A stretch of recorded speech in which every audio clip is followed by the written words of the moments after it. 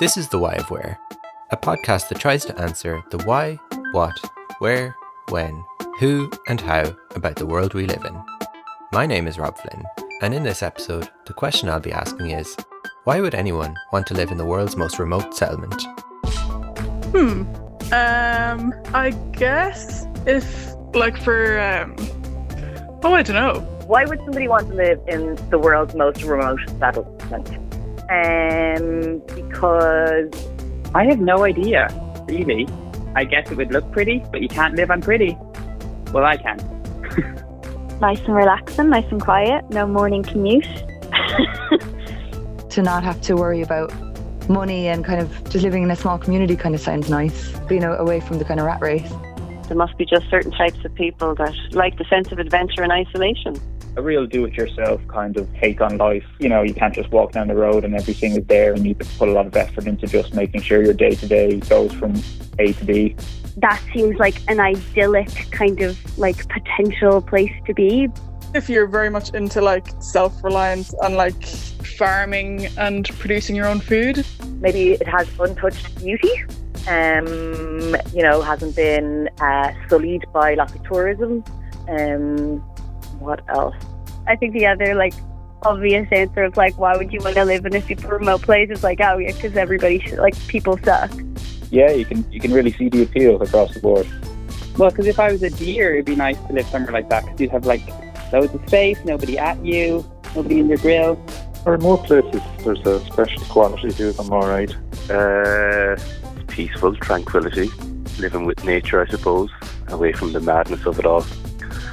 Or they were born there, so they have no choice. That's their place in the world, and they've carved out this existence. So I guess you need to carry on that heritage, your family history. Right now, the only benefit I can think of is that you might be safe from a pandemic, or you could be really screwed if the pandemic started on your island, but then everybody else would be fine. So there's a few reasons.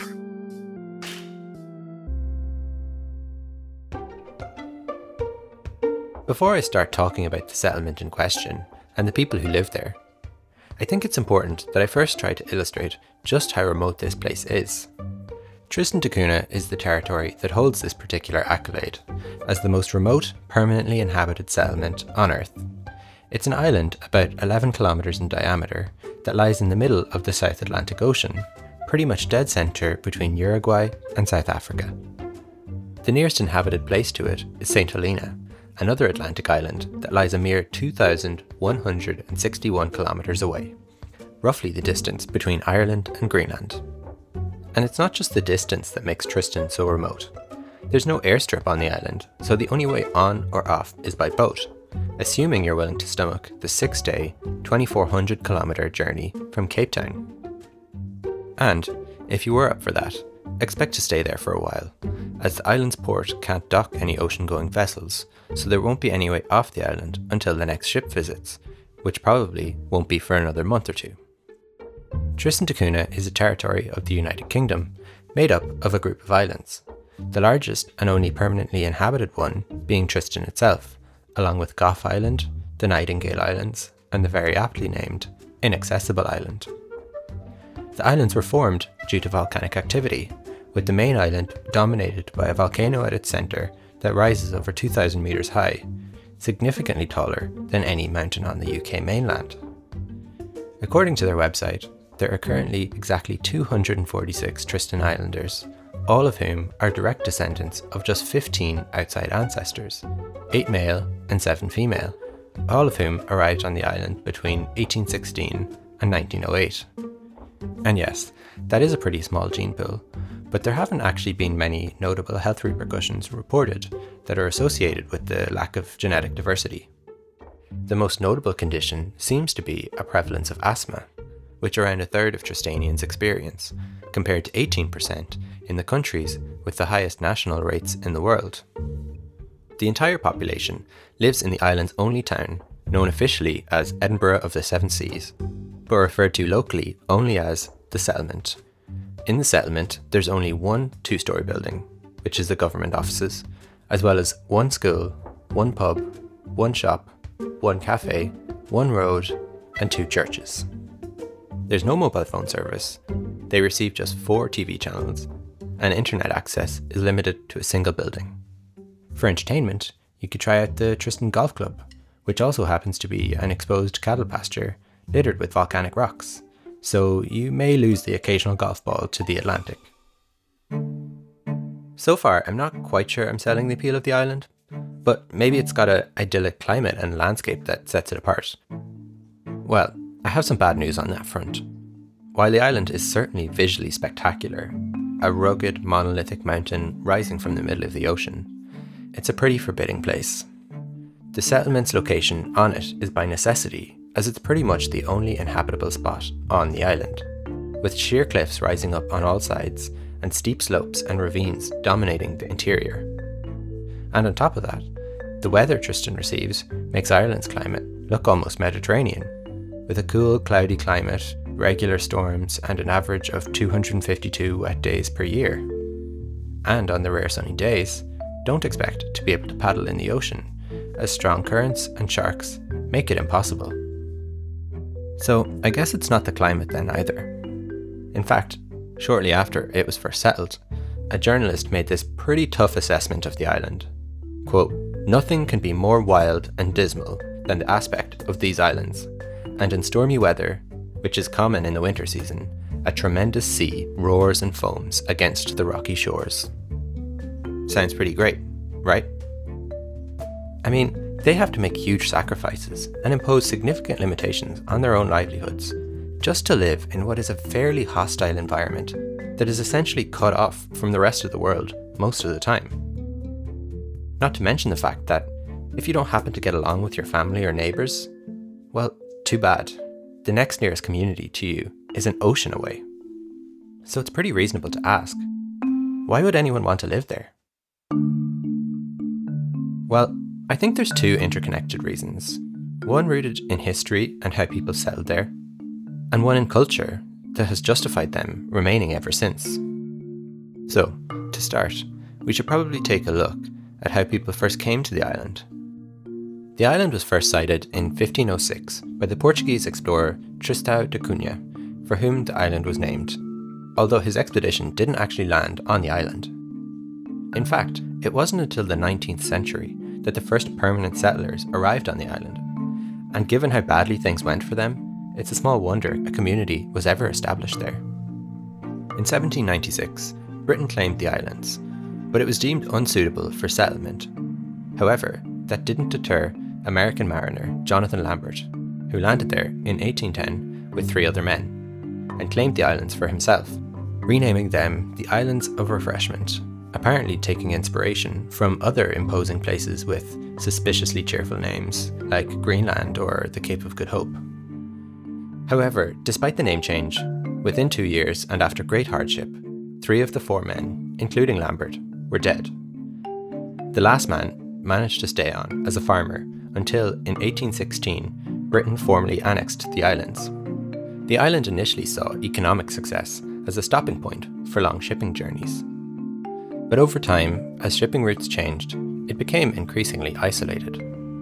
The population began steadily declining, and their hardship was exacerbated by a sailing disaster that killed 15 of the island's most able-bodied men. The community that remained was later described by one resident as, quote, "an island of widows." This was a bleak time in the island's history, with isolation, food shortages, and a dwindling population reaching just 28 people at its lowest point, seeming to point inexorably towards Tristan's eventual abandonment.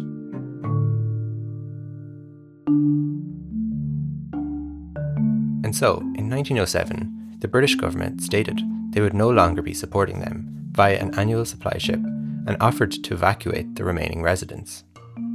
But, incredibly, the Tristanians chose to stay, and for 10 years, no ships stopped at the island. It wasn't until 1919 that a British ship eventually docked to notify the islanders of the result of the First World War. However, the island saw something of a revival during World War II, when a Royal Navy intelligence station was established there, along with, for the first time, a school, a general store, and a medical centre. But that revival came to an abrupt end in 1961 when Tristan's volcano erupted. The islanders fled in small vessels to Nightingale Island, where they were intercepted the next day by a ship that miraculously happened to be nearby. The entire population was evacuated to the UK, where they were rehomed. Newspapers at the time reported the story with the assumption that the Tristanians would never return to the island.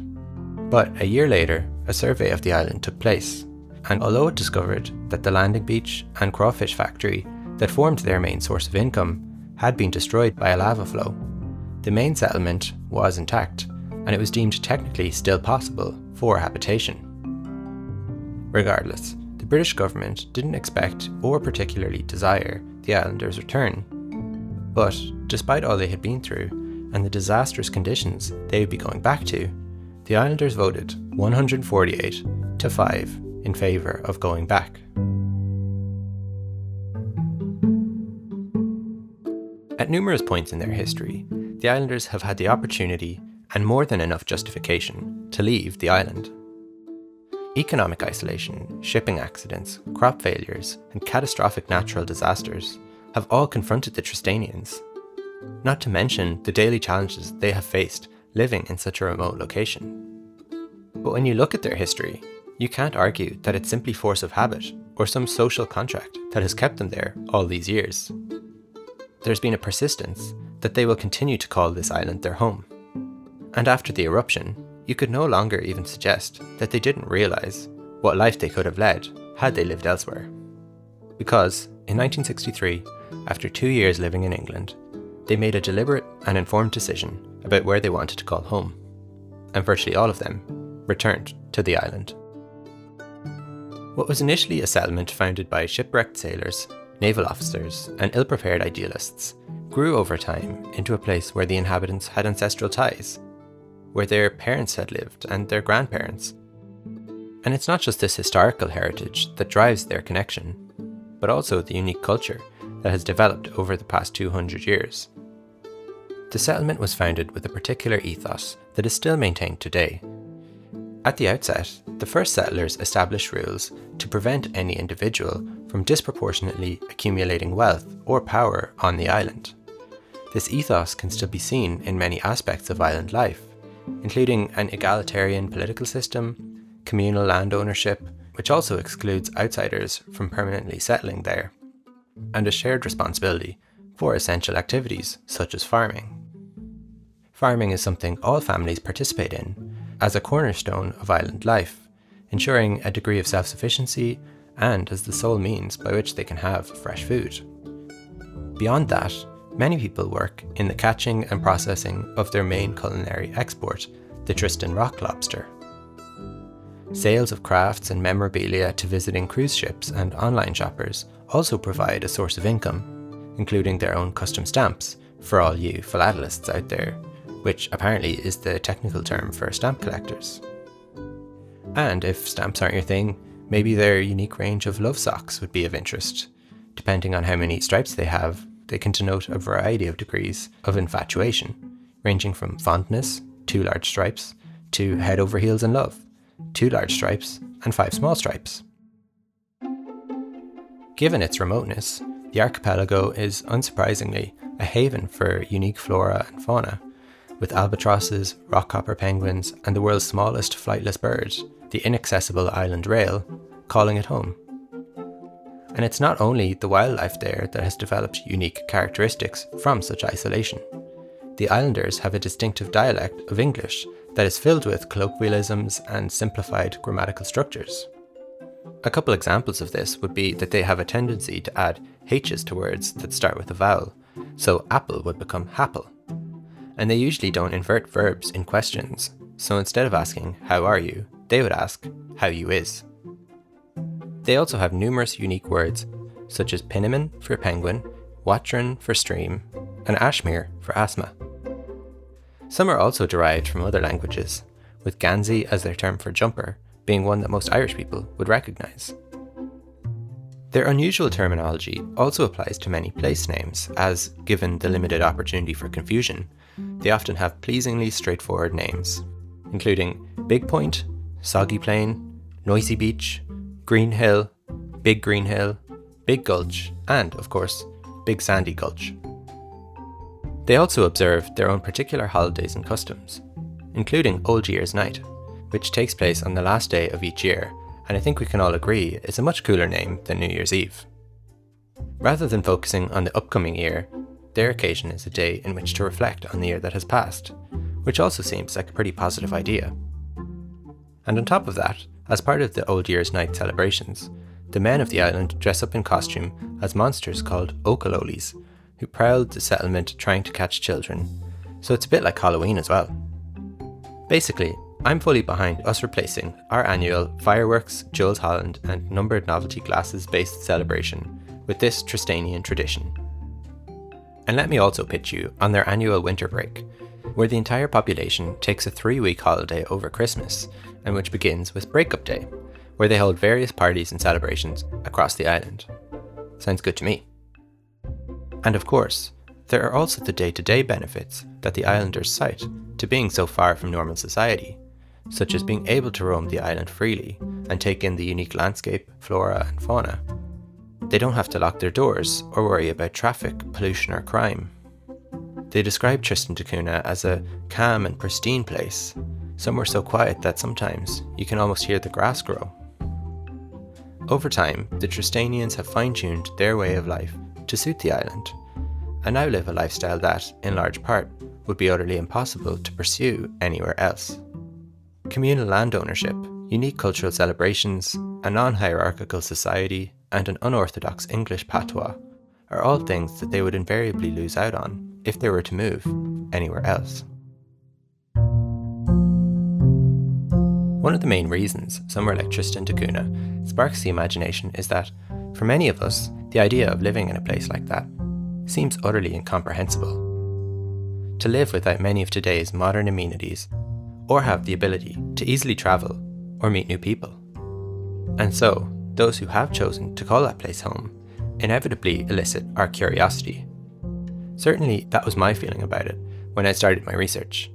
But the more I learned about the community there, their lifestyle and unique customs, the more I found myself being less concerned about where the island was in the world, and the more I understood the straightforward and understandable reasons they have remained there ever since, despite isolation, depopulation, and the occasional natural disaster.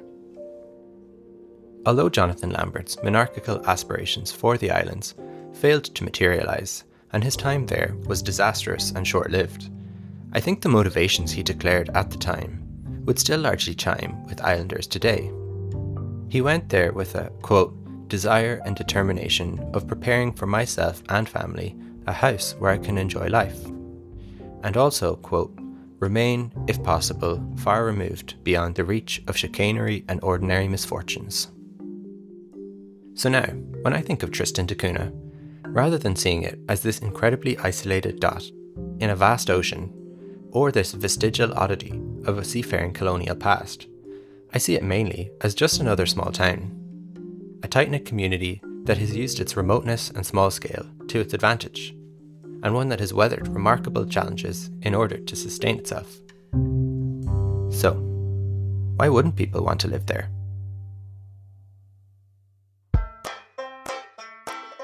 Thanks for listening to The Why of Where. If you have any feedback or corrections for the show, please feel free to email at thewhyofwherepodcast@gmail.com or find me on Twitter or Instagram at thewhyofwhere. This episode was written and produced by me, Rob Flynn. Music is by Sounds Like an Earful and Blue Dot Sessions, and thanks to Chris Flynn for the podcast artwork. A special thanks to all my contributors: Megan, Suri, Edward, Keena, Niamh, Mary, Kieran, Jill, Neelis, Finbar. Thanks again for listening.